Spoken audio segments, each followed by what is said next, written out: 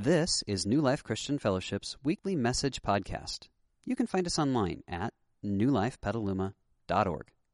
And now, this week's message. So, have you ever been going somewhere and gotten into a big fight?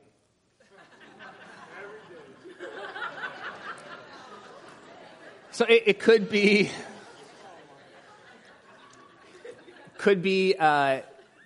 trying to get the kids to school on time so you don't get that dreaded fifth tardy slip and a call from the secretary that shames you. I mean, it could be that. And what started out as please go brush your teeth turned into get your freaking teeth brushed and get into the car. But I'm not buckled up. I don't care. Buckle up on the way. Have you ever had those moments? You know? Yeah.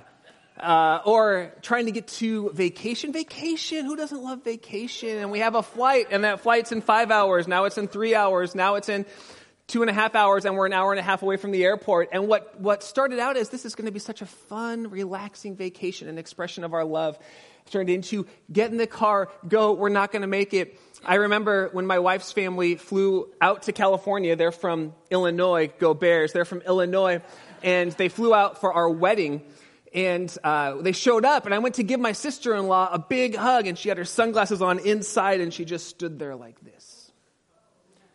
I hugged her side, and she just stood and tried to hug the next person. It was ice. And I said, hey, how are we doing? How's things? And come to find out, they almost crashed a few times on the way into Chicago, into the airport, almost missed their flight. They're running down, and there are 8 siblings in my wife's family, and they're running down like the Von Trapps trying to get out of Germany. It was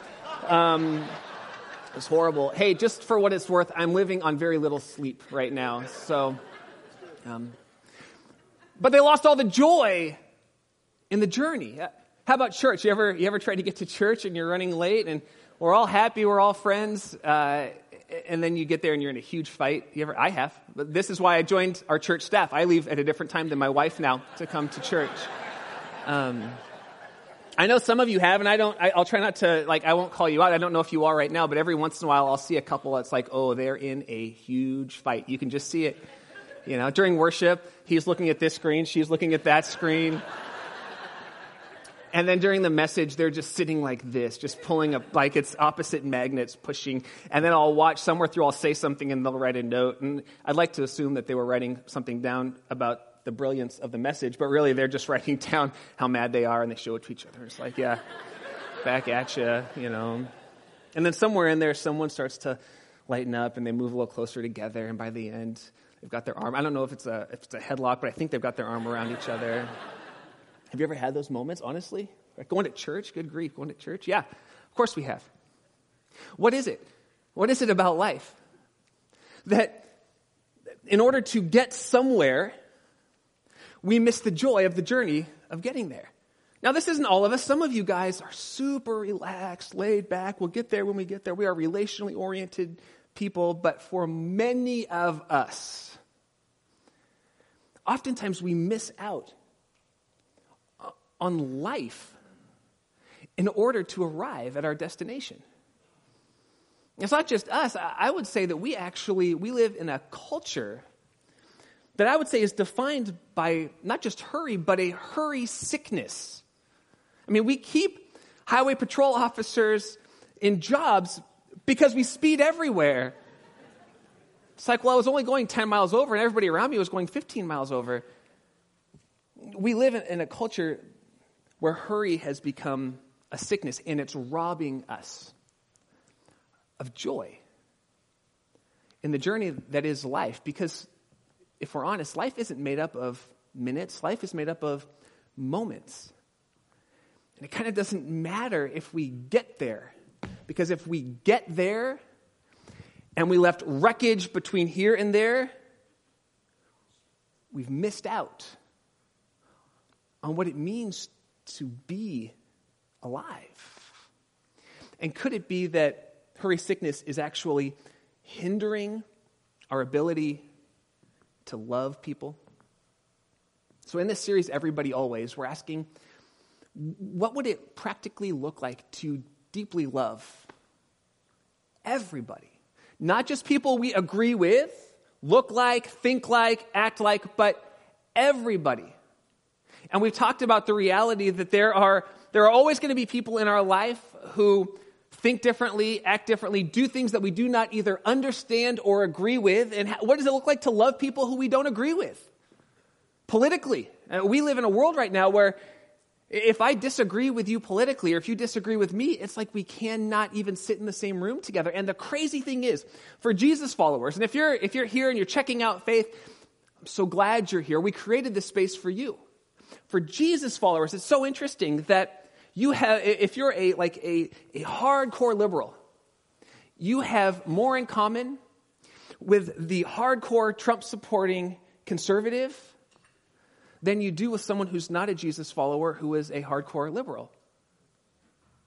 And yet, we, and this is outside of the church, but for sure it's true even inside the larger church, we have forgotten how to actually live in love with people whom we disagree. And yet the church is invited to be this multi-generational, multi-ethnic, diversity in thought group of people who comes together to experience life with God and then allow that to flow through us into the world. And it could be that this sickness of hurry and we got to get there, and what if we miss out, the FOMO, the fear of missing out, what if fear of missing out is hindering us from actually loving on people? Now, I want to dive into the life of Jesus today. And Jesus has these two interactions, and it's so interesting. I wrote this message before my family spent their time in the hospital, but the message I'm teaching on has been one that I've just had to read over these words of Jesus over and over again in my life. I was up at 5:15 this morning after being up all night. Maybe you've had these nights where you wake up and anxiety and fear just pops up, and the best you can do is say, God, please do something. God, please answer. God, please give clarity. So I had this night last night, and then I wake up this morning at 5:15, and I just go back over this passage again, because in this passage, and the cool thing about Jesus is whether you believe he is who he said he was, which is God in a bod, God in the flesh, whether you believe that or not, you can believe that Jesus was a historical character. Romans wrote about him. The Jewish people wrote about him, who lived, who died. He was crucified, and he rose again, and over 500 people saw him alive. I'll let you decide what you want to do with that. But Jesus has these two interactions with a somebody and a nobody, a have it all and a not have any. And he makes a choice that I would hazard to guess every single person in a large crowd of people disagrees with, except for Jesus and the nobody. And it tells us something about how we can actually love in a life where we do have 24 hours in a day, where we do have limited time, where we do have limited resource. Because honestly, if there's anybody who knew that their time was short, it was Jesus. Jesus predicted his death, and he predicted his resurrection, and then he pulled it off. You and I can't actually predict the end of our days. He could, and it was limited. We're talking just over 3 years. If anybody had a reason to say, I got to get where I'm going, it was Jesus. And yet he chose a different way. So I want to start off, the story is found in Mark chapter 5. If you have a Bible, you can flip there. If you have your phone, you can click on it. As long as you're not on social media, unless you're tweeting a really tweetable quote, then you can. Or you can just look up on the screens. It says, when Jesus had again crossed over by a boat to the other side of the lake. Let's just pause there for a second. This could be a long message, but we're talking about having space. Isn't it interesting that Jesus always went to the other side of the lake? So if you know Jesus, he'd go somewhere, he'd teach and he'd heal people, he'd get large crowds, and they'd always want him to stay with us, be with us, stay here, give us more. And he'd say, no, I've got to go there. There's more people there. There's unforeseen excitement over there. I love you here, but I love them over there. And he always went to the other side of the lake, always went to the other side, always went to the other side. I wonder how many of us, as we become comfortable in our faith, we forget that Jesus was always going to the other side, always going to the people who the rest of the world forgot. Always heading over to a marginalized group. Always heading over to children who had no status, always going to the other side. I had a friend ask me recently in this series, he said, that's great, you're talking about some really good stuff. And people say this to me regularly. Can't you just tell us what to do, though? Just tell us what to do. Like, you've got a platform of hundreds of people. Can't you just tell us what to do? And I said, no, I'm not going to tell you what to do. Christians, and we're going to talk about this next week, Christians, especially Christian leaders, we tell people what they should do all the time. I would say we should all over people. That's all we do is we're always shoulding. You should do this. You should do that. I got very little sleep last night. You should. The problem with should is if I tell you should do something and then you do something and it turns out stinky, you're going to blame me. So rather than telling you what you should do, how you should vote, where you should go, what if I just said, look what Jesus does? Now you engage with Jesus. Read his biographies. Start talking. God actually wants to have a conversation with you. And then you ask him, what's the other side of the lake look like for me? Because my other side of the lake is in large part getting to talk to you fine people and trying to figure out ways to not speak to the 90% of us who already know God, but also keep in mind the 10% of us in this room on any given Sunday who are just checking out God. That's my other side. How do I do that? Maybe your other side of the lake is the other side of the office to that coworker. Maybe your other side of the lake is at school to that kid who keeps getting picked on. Maybe your other side of the lake is somebody on a street corner. I don't know. Maybe it's the other side of the world. Look in the program. We're talking about serving people in India here. Maybe your other side of the lake is looking about how do I think globally even while I live locally? Jesus always went to the other side of the lake. That's not what I'm preaching about today, but I just had to say it because it's too good. So he got to the other side of the lake and a large crowd gathered around him while he was by the lake. And one of the synagogue leaders, a man named Jairus, came, and when he saw Jesus, he fell down at Jesus' feet. Now, a synagogue leader was the head of what we would call a church. The trick is these synagogue leaders were almost always at odds with Jesus because they said in order to get to God who's up there, you've got to come through us and we'll take you to him. And Jesus said, no, God isn't some distant deity out there. He's more like a loving, perfect, powerful heavenly Father, and you can curl up in his lap and you can talk to God yourself. And the synagogue leaders hated it because he took all their power and all their authority, and so they later on, these religious leaders even plotted to kill him. They had made themselves enemies of Jesus, which is why when we read this, we should pause and say, why on earth would he fall at Jesus' feet? Because falling at someone's feet was a sign of ultimate respect. It was a sign of saying, you've got the power, you hold all the cards, I've got nothing, and I am coming to you. Please help me. What's going on here? That's a great question. And the next verse gives us the answer. He pleaded earnestly with Jesus, my little daughter is dying. Please come put your hands on her so that she might live. All right, moms and dads. That would do it, wouldn't it? If you're not a praying person and your kid gets sick, guess what? You start praying. God, gods, he, she, if you're out there, you cover all your bases. We look at the ancient world with all their, we would call them idols, deities, and we think how primitive of them, but let's be honest. If your kid was dying and you didn't have any sort of belief in the one God revealed in Jesus, you're praying too. And his daughter, she's near death. And he's tried. Now this is a guy who's got everything. He's the head of the local synagogue. He's got power. He's got authority. He's probably got money. And the minute he comes and falls at Jesus' feet, the whole crowd goes silent, and you can hear a pin drop. Because the question becomes, what is Jesus going to do with this guy? Because this guy has made Jesus his enemy. He's taught against him. He's told people not to trust him. He's made him his enemy. What's Jesus going to do? What would you do if your enemies? You have nothing against them per se, but they have made you into their enemy. What would you do if they came to you and needed help? And you were the only one that could help them. Well, here's what Jesus did. It says he went with him. That is good news. Jesus said, I came to reveal God to you. You know what God is like? God makes friends out of enemies. Here's why that's good news.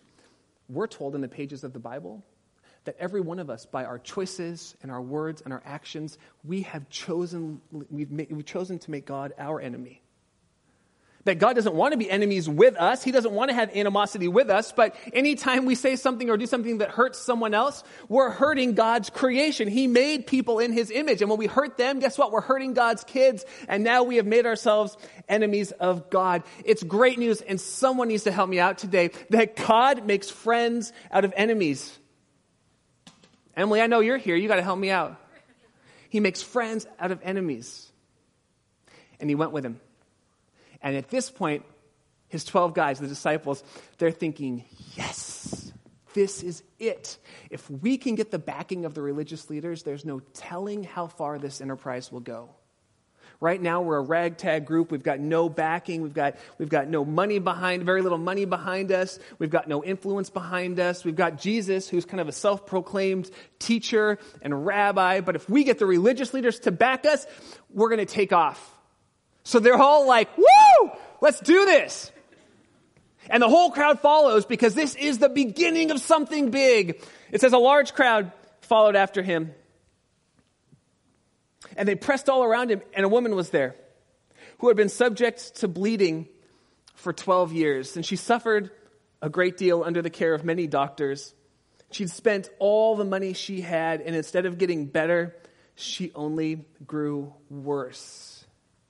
Most likely this woman, when she began her menstrual cycle, never ended it. It just went on continuously for 12 years. Now, the average life expectancy for someone in that day was about 40. So if she hit puberty about 12 to 14 and she'd had this for 12 years, that's half of her adult life she'd spent in this constant state. It was physically exhausting. It was mentally exhausting. It was emotionally draining. And she became an outcast. So she spends all the money she has, hoping that the doctors will tell her something. What is causing this? Nothing. She has no money. She has no hope. And she's an outcast because Jewish law said that a woman, when she was on her menstrual cycle, had to be separated from the larger community. There were two reasons. Part of it is that blood was part of the life force and the life source, and so people weren't allowed to touch blood. But the other part that we wouldn't find out until Louis Pasteur came along was that lots of diseases are passed by blood. And so God actually knew that and was trying to protect his people long before science would tell us that that was actually the case. But that meant that this woman could not be in crowds. If she touched you, you were now what they called unclean. You had to go and take the ceremonial bath before you could come back in. If she was caught going through these great crowds, she could be stoned for breaking the law. And it says when she heard about Jesus, she had a choice to make. And the choice was this. Do I stay back at a distance? Because listen, I've prayed so much that God would heal me. You don't spend all your money as a Jewish person without also praying. And I'm scared. What if I go to him and I get found out and I get called out? I could die. They could kill me. At the very least, they would shame me and ostracize me even more than I already am. So I can hang back, or I can dare to hope that maybe this teacher who I've heard about, this healer who I've heard about, this man that is full of compassion and grace, that he might be able to do something. So she snuck through the crowd, covered up, and she came up behind him, and she touched his cloak, because she thought, if I can just touch his clothes, I will be healed. And immediately the bleeding stopped. And she felt in her body that she was free from her suffering. At once, Jesus realized that power had gone out from him. He turned around and he asked, "Who touched my clothes?" To which the disciples, his 12, and I imagine it was this guy Peter, because Peter, if you don't know him, he's kind of a loudmouth. He always has an answer for everything. At once, Jesus realized his power had gone. "Who touched my clothes?" he said. And then they went on and they said this. They said to him, "You see all the people crowding around? What do you mean, who touched my clothes?" And Jesus kept looking around because he knew that the power had gone out from him. And he wanted to see who had done it. And this is the point where this woman's blood ran cold. Because while she experienced healing, she was in the hands of God, of Jesus. What is he going to do with her? She broke every tradition. She broke every law to come and get this healing. While she knows she's healed inside, we come to find out he knows she's healed inside. No one in this large crowd knows she's healed. They think she's a lawbreaker. And the woman, knowing what had happened to her, came and she fell at Jesus' feet. And again, that's a sign. You hold all the cards. You got all the authority. You got all the power. She was trembling with fear. Yeah. And then she told him the whole truth. 12 years of truth. 12 years of doctor's visits. 12 years of failed relationships. 12 years of laying in bed at night, weeping, crying out to God, giving up on God. It started off for the first couple of years, her family would come see her, and then they probably stopped eventually. Maybe they set up a little spot for her over in the corner of their property, maybe not. 12 years of loneliness and isolation and pain. And we read that and we think, wow, they had this cool moment, but I wonder how long that took. 10 minutes? An hour? 2 hours? Meanwhile, this whole crowd's gathered around and they're witnessing this moment here. And Jesus doesn't actually even recognize them. He just sees her. Zoom out from them for a second. Imagine being Jairus. His daughter's about to die. He's so out of hope that he's gone to his enemy, saying, "Please do something." And Jesus begins to go, and things look good. And then this nobody comes up, this woman who's got no standing, who can't even go into the church. And not only does Jesus heal her, but now he's spending all his time talking to her, while Jairus' 12-year-old daughter is dying, while her life is draining out. How would you be in those moments? I can tell you how I was in the hospital. I spent hours trying to get appointments, trying to make things move forward. Doctor after doctor, schedule after scheduler this week. And finally some scheduler said to me, "Well, you realize this is a hospital. We have a lot of sick people." And everything in me wanted to say, "But my sick people are more important than those sick people." You know why? Because they're mine. But I watched this great video about immense patience last week. So I shut my Trapper Keeper and I said, "Thank you, please help me." And my wife said, "You're not going to get far being a smart aleck to him." She didn't use those exact words, but she did call me smart. Immense patience, immense patience. How do we love people? Last week, Bob Goff reminded us that we love people by having immense patience. But how would you like to be this guy? He can't be in this moment. He's picturing his daughter laying in bed, dying. How'd you like to be the 12 disciples? Their hope of power and fame and glory just went up exponentially. And now this guy's daughter is dying, and Jesus is spending time with a nobody.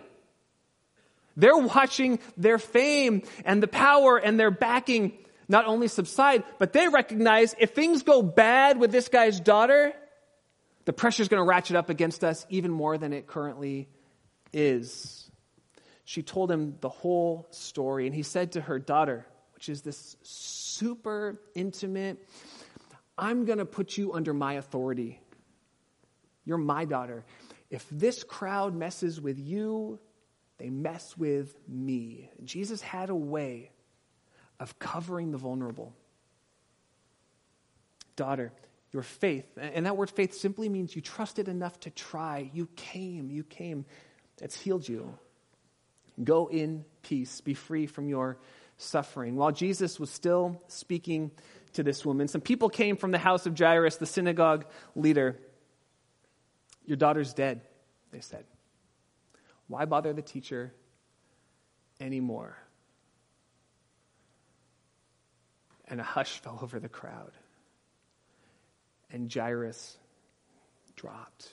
And the 12 are thinking, oh, shoot, we are in so much trouble.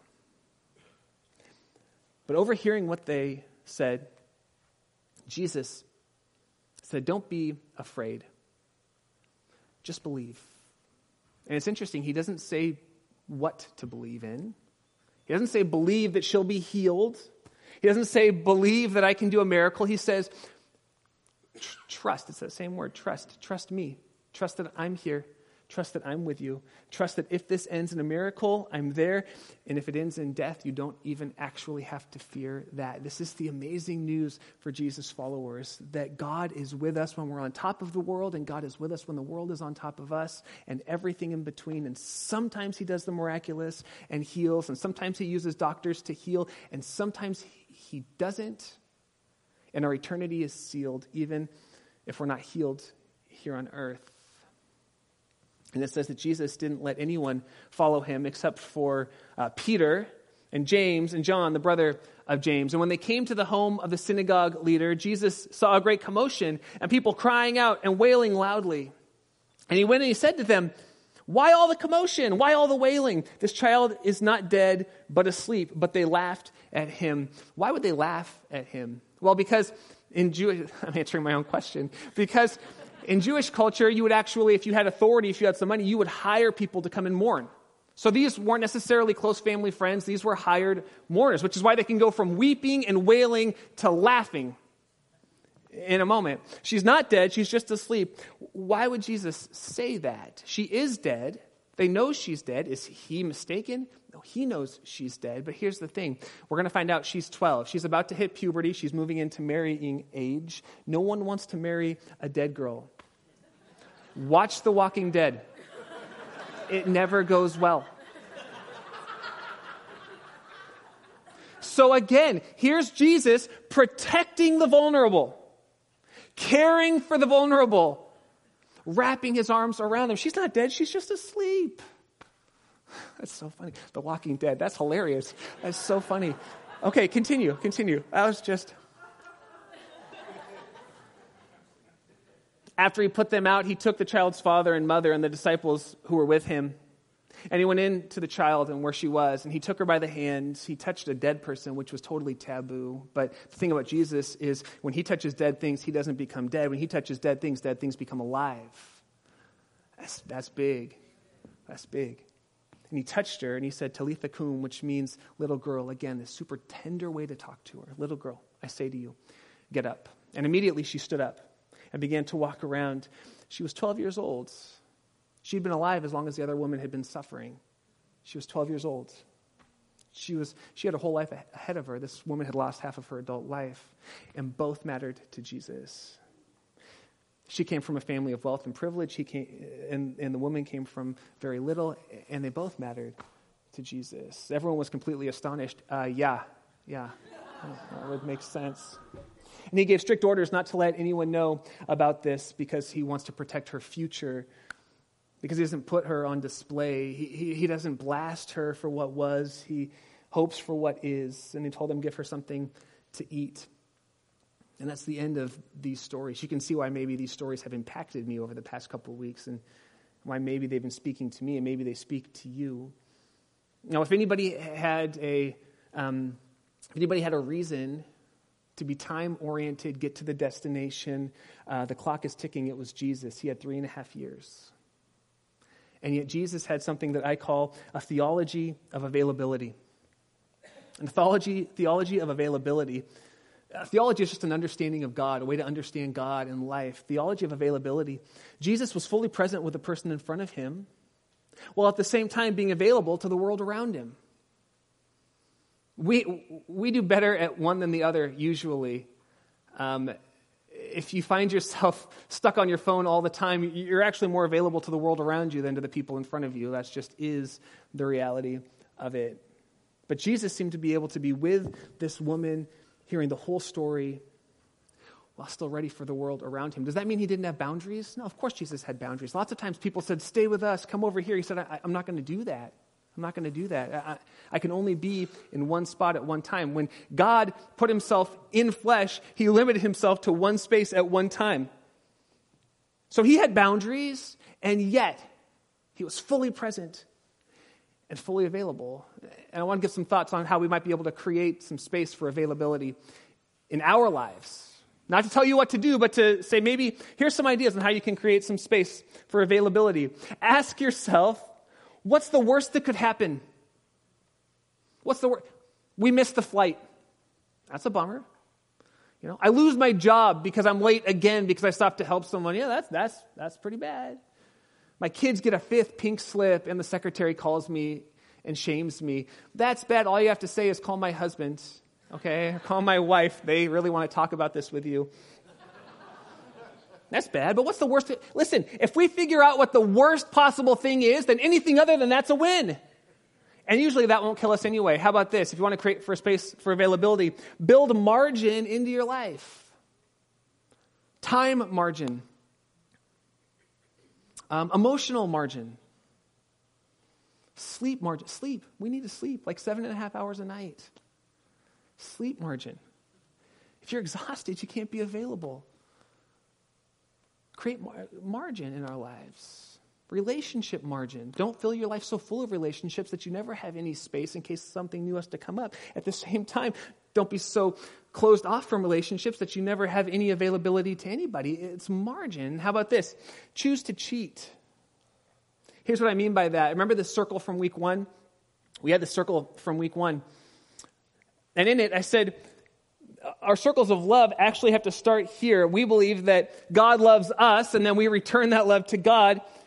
And then there's a love of self. Jesus says, love your neighbor as yourself. The implication is you cannot actually love your neighbor until you learn how to love and care for self. And then God designed marriage to be the closest outpouring of those love relationships, and then kids and family. And if you're not married, you create family by choice, people who you choose to share intimacy with. If you don't have kids, you create family by choice. God designed life to work in community, and then other Christians in the world. But here's the thing. If these two circles are getting the best of our time, and these two circles aren't getting any of us, we're failing. So sometimes we got to cheat. We got to cheat our job. I cheated my job this week. Hate to tell you, you all paid me and I didn't work very much. You know what I mean? Thank you. But you know what? It's real easy when someone's in the hospital to know how to cheat. We all cheat when someone goes into the hospital. What about the everyday? We got to choose to cheat. Here's one way that you can choose to be more available. You know what these are? These are life suckers. That's what these are. You want to create space to be available to the world and to other Christians? And could I encourage you to do what my wife and I are trying to do? And it's so hard because we're fully addicted. Put this thing down. Just put it down when you're home. Play cards. Have a conversation. Sit at the table and talk. That way, when you get pulled away, you were fully present. And there's some space for it. Choose to cheat. And then finally, see opportunities to love people as the destination. And job, and school, and vacation, and taking a flight, and going to the hospital, and our bank account. Those are all just tools that God gives us to love people. What if loving people was the win? And vacation was secondary. What if loving people was the win and having a bunch of zeros at the end of my bank account was secondary? Man, wow, how would it change your day? I don't know. How would it change your week, your year? This is the stuff that God's showing me on this journey. Maybe he's showing you. This week, I want to experiment, and I would invite you to.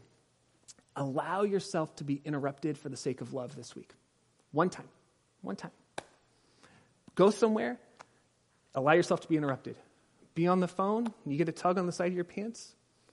Allow yourself to be interrupted for the sake of love, and see if it doesn't create more of this thing that Jesus talks about, a theology of availability. I'm going to pray for us, and then we'll end our time. Jesus, thank you for this picture. Personally, thank you for hope, for the hope that what is oftentimes impossible through human means can be possible with you. Thank you, Jesus, for technology and personally the hope that I'm finding in doctors and chiropractors and the various things with my family. Thank you, God, that you give people skill sets to be able to serve each other. That's my personal prayer. Now for us, God, thank you that you know what the day looks like, that you're not caught off guard by interruptions. Thank you that even though you had such a limited time here on earth, less than the vast majority of us will, you still chose to embrace availability, being fully present with the person in front of you and available to the world around you. Thank you for that picture of what God is like. Would you show us how to be a people who loves deeply and is fully available? We pray in Jesus' name. Amen. God bless you guys. See you back here next week. We hope you enjoyed this week's message. You can find more information about New Life, including contact information, at newlifepetaluma.org. Thanks for listening.